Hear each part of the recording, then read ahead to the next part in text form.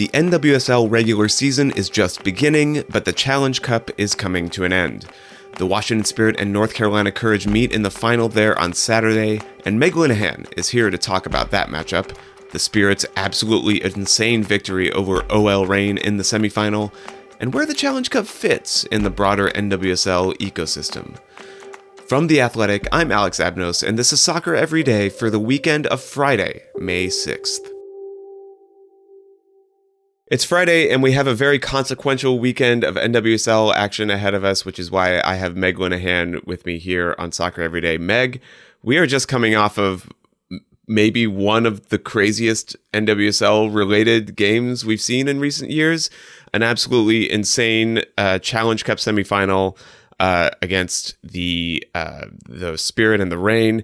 This had a penalty decision. This had penalties that went to goalkeepers taking penalties, which is my personal favorite. But willingly. My personal favorite form of penalty that can possibly exist anywhere. Can you sum up this game for us in as best you can? Like what happened here? This was pure NWSL, right? Like this is like the unhinged energy we expect from the NWSL, where something goes wrong and somehow we also get like the best possible outcome from it. Like it is just in terms of the stuff that is going to come out of this game that we're going to enjoy forever. First of all, I think we have to acknowledge the cultural reset that is Jess Fishlock of OL Reign and Ashley Hatch of Washington Spirit arguing with the center ref in like both like full Italian mode, right? Like this is going to be, you know, we haven't had like a good meme base since Emily Sonnet versus A-Rod a couple years ago, right? Which was like the most chaotic one that we've gotten in a while. So like first we have to acknowledge that, because if we had even just ended with that alone, this game would have been worth it. But to get into the pure unhinged NWSL energy of like legitimately the last 30 seconds of this game, right? Very back and forth affair. OL Reign scores a goal, called offside, legit, right? Decision. The ref has arguably lost control of this game like like there are decisions that could have gone either way for both teams. But OL Reign earns a corner, sends the ball in. It hits a defender's arm, and pretty clear. Pretty clearly hits the arm. It is. I just remember looking at that and being like, oh, okay, well, there it is. And just for context too, Megan Rapinoe has been subbed on in the dying moments of this game specifically for penalty kicks, right? So you're looking at this thinking, okay, clear handball. Megan Rapinoe's on the field. We're done here. That is the exact opposite of what happens. No handball is given. The final whistle, we go to penalty kicks, which are then the best penalty kick shootout we've ever had in the NWSL by like a lot. Right, the Spirit winning that one. I believe it came out to 9-8. Oh man, once you get past 7 in shootouts, you have a good shootout, and 9-8 is just amazing. And both goalkeepers. I mean, what was so fun about that penalty kick shootout, which again should never have taken place, is that you've got two of the best goalkeepers in the league going up, but also every single penalty until I believe the 7th round, which is when both Aubrey Kingsbury and Fallon Tullis-Joyce both made saves, right? Which, again, insane. Yeah. But you have just every single player stepping up and burying them. And in the 3rd round, Washington Spirit, Aubrey Kingsbury, their goalkeeper, steps up. And I was losing my mind of 3rd round goalkeeper penalty, willingly taking it. Incredible. I mean, the plus side for you, Meg, you made a bold prediction in The Athletic that the Washington Spirit would never lose a game again. At least this was the most dramatic version of that you could ever imagine. I mean, it was just, you know, and it was funny because, you know, Steph and I are both watching. There's also an entirely other game happening at this exact moment. And also Kansas City is scoring a goal trying to like come back against the North Carolina at this exact moment. Steph and I are talking, right? And going like, which post game do you want to be in? And she's like, I'm already in the Spirit. And I was like, well, I am absolutely ready to hop into this OL Reign press conference, and Megan Rapinoe is back, and of course, you know, she's going to have some thoughts. Laura Harvey is no stranger to NWSL fines, unfortunately, and she was trying so hard to behave, but I think there was just, you know, I think we try to have an understanding that the referees in the NWSL are wildly underpaid. Like, the resources, Steph has done such great work trying to explain that, but also you see that obvious a call, and I get the frustration coming out of that OL Reign press conference last night, truly. Yeah, that's certainly very understandable, but the game is over, and now we have an NWSL Challenge Cup final to look forward to. The Spirit unbeaten streak that dates back to on the line. I believe September of last year is ongoing. Yep. And who knows, your prediction of no more losses for them this year might actually just come true. But in order to do that, they'll need to beat the North Carolina Courage in the final. The Challenge Cup final takes place at 1 p.m. on Saturday. That'll be on CBS and Paramount Plus. This episode is brought to you by Michelob Ultra, the official beer sponsor of the NBA. Want to get closer to the game than ever before? Michelob Ultra Courtside is giving fans the chance to win exclusive NBA prizes and experiences like official gear, courtside seats to an NBA game, and more. Head over to MichelobUltra.com/courtside to learn more. Looking for an assist with your credit card but can't get a hold of anyone? Luckily, with 24/7 U.S.-based live customer service from Discover, everyone has the option to talk to a real person anytime, day or night. Yep, you heard that right. You can talk to a real human in customer service at any time. Sounds like a real game changer if you ask us. Make the right call and get the service you deserve with Discover. Limitations apply. See terms at discover.com/creditcard. The Challenge Cup, I think, generally occupies sort of a weird spot in the NWSL because it's a preseason tournament, but at the same time, it gets a lot of marketing dollars. It gets the final on big CBS. What do you think that we should expect from this particular final, given that the Challenge Cup is in such a weird place? And what do you think we learned from this edition of the Challenge Cup? Do you think it's useful to teams? What have sort of some of the takeaways been? Yeah, so let's start with Saturday. I think what we have seen from the Challenge Cup overall is that, you know, the teams that want to win things, and they don't really care when it's happening. They're going to, you know, North Carolina wants to win things, Washington Spirit wants to win things, OL Reign wants to win things, right? Trophies are trophies. Yeah, trophies, they don't care what, and there's money on the line for these players too. You know, there's a sponsor that's come in and said, hey, we're going to give you thousands of dollars if you win this trophy. Like, there's a legitimate, tangible benefit to the players, but there's also, I think, some momentum. And for the Spirit too, if they can come off a championship win and then immediately win the next trophy, that's a big statement. North Carolina, I think, is in a very different space, right? Just in terms of they've kind of got this big project of their roster, new head coach in Sean Nahas, and I think that, you know, they hosting is very interesting too, right? Like, you know, we kind of glossed over the fact that OL Reign were the number 1 seed coming into the Challenge Cup playoffs and playing in DC. So now you get the joy of North Carolina hosting the Challenge Cup final here. And Spirit always knew that they were going to be on the road, but these two teams saw each other in the East. And I think we've seen that North Carolina can get opened up a little bit. Washington has not necessarily looked perfect, but they have looked like a team that is continuing to be one of the top 2 in the league. But, you know, in a single game, anything can happen. And you have a player on North Carolina who I will rave about every chance I get, in Debinha, who loves a TV game. She scored in every single Challenge Cup game that she's played in so far too. Like, she's on a scoring streak.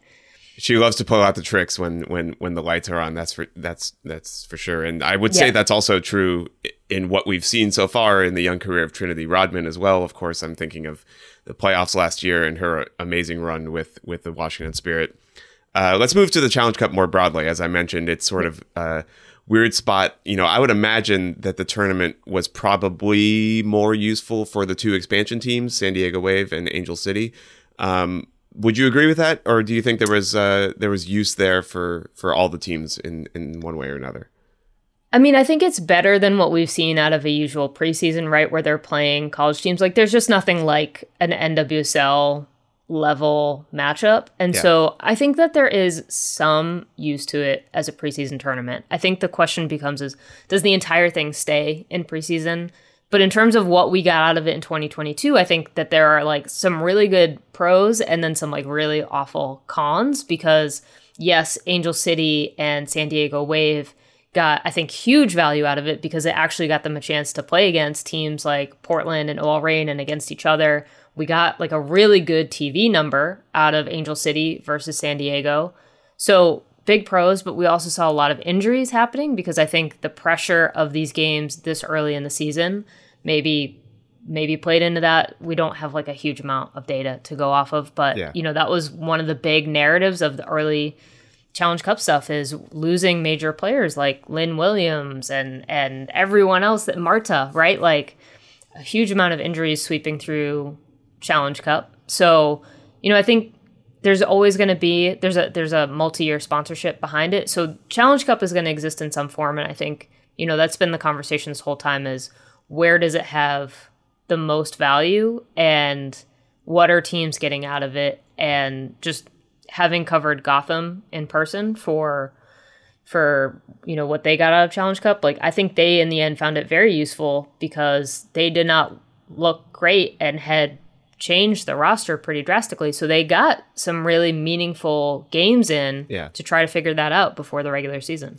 Yeah, it's one of those really, there's a lot of like places in soccer worldwide where we have these weird COVID holdover things. And the Challenge Cup, I think, is definitely going to be one of those to keep an eye on in NWSL for a while. Because, of course, it was started as sort of like a return to play tournament and got a sponsorship. And now it's just kind of here still and around. We're still... Yeah, we talk a lot about how there's not really a lot of history behind it, but I think that there is such an appeal for the NWSL to have additional competitions. Yeah. Not just from a sponsorship, marketing, that sort of sense, but to give additional trophies to. And I think there is a real value in that tournament format too, in terms of pulling in new fans, because there's kind of immediate stakes instead of the long grind of a 22, 24 game season. And then also play, like the regular season, to wrap your head around that as a new fan is a lot, whereas Challenge Cup is very instantly digestible. It'll be very interesting to see where it goes or what it ends up becoming when/if U.S. Soccer introduces a Women's Open Cup. But who knows when that could potentially happen. Fingers crossed.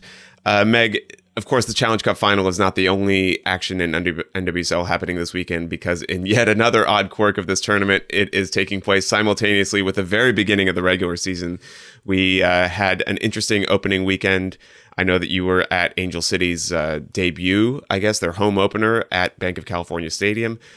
You wrote an excellent story about it that everybody should check out on The Athletic. It'll be linked in the show's description. But what other games are happening this weekend that are particularly intriguing for you? What are you looking forward to seeing? What should people absolutely, definitely tune in for? Yeah, San Diego is opening up their regular season at home up against Gotham. So it's actually the same day as the Challenge Cup final. So we've got a game at 1 p.m. and then 10 p.m. Eastern. So, of course, nice. It's just NWSL things. Sure. But I think the game that I'm very interested to see is, Orlando Pride are kind of, the way I can put it is like lost in the wilderness right at the moment, right? Coming off a 3-0 loss to Gotham, did not look great during Challenge Cup. Again, kind of, Marta being the key to that team and team captain, losing her.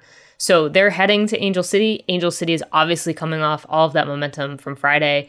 A huge, truly unexpected upset against the North Carolina Courage and hanging on for dear life against that team. It was a great game. It was truly, like, I've said this many times, I've never been in an NWSL game like it. But even just from a game point of view, it was intensely fun. Yeah. But there is also kind of like the fun side plot of Angel City's captain, Allie Riley, playing against her former team in Orlando. So it's always kind of interesting to see those things play out. So there's a couple, if you don't mind, although I will say Angel City is kind of an early game for West Coast. So I think it's at 8 p.m. Yeah. But, I'm watching the West Coast teams again, because now I think we're finally getting this sense of how the expansion teams are moving from Challenge Cup into regular season. And I think, honestly, Wave and Gotham is going to be a really interesting matchup because I kind of have them at the same general level right at the moment. It'll be interesting to see how all that plays out over the opening weeks of the season. And of course, very interesting to see who ends up capturing this edition of the Challenge Cup. Meg, thank you so much for joining us on the show today. And I'm sure we'll talk to you again soon. Thank you for having me.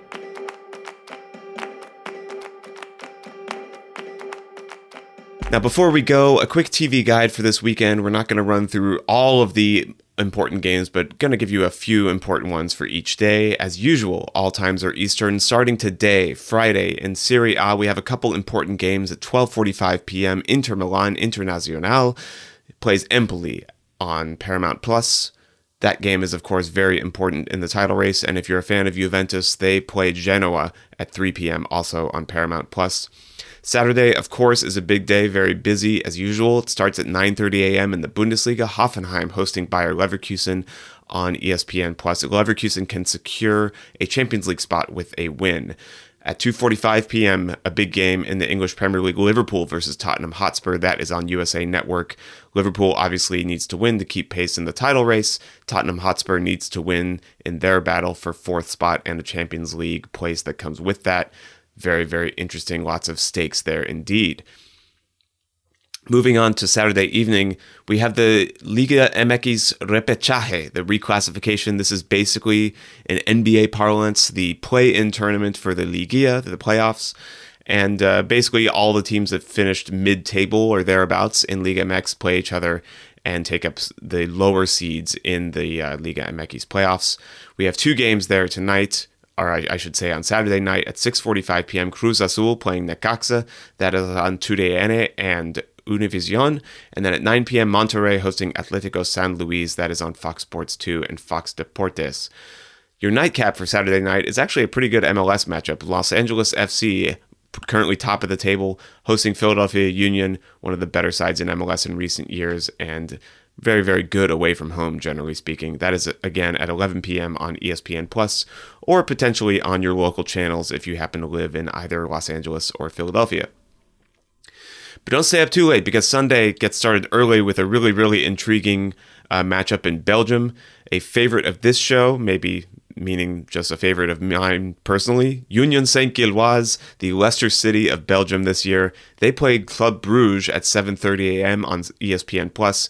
The Belgian league system is really interesting in that at the end of the regular season, where everybody plays each other in a standard sort of round-robin format, they take the top four teams and basically have a mini league among those four teams, and then whoever still comes out on the top after that is named the champion. So Union Saint-Gilloise is on top of the Belgian league after the full round-robin, but they haven't fully completed the, mini league yet, and this game is part of that. Club Brugge, traditionally a very, very good team in Belgium, so it'll be interesting to see what happens there.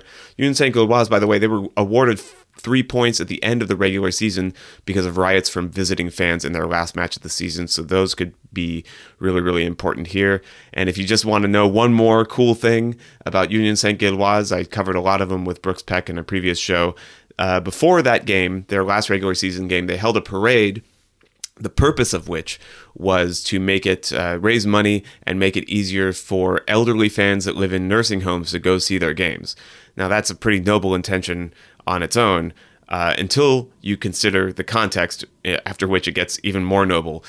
Union Saint-Gilloise's whole history is that they haven't been successful at all since maybe like the 50s or 60s. The point being, anybody that was alive to see them when they were last in their heyday is likely currently in a nursing home right now.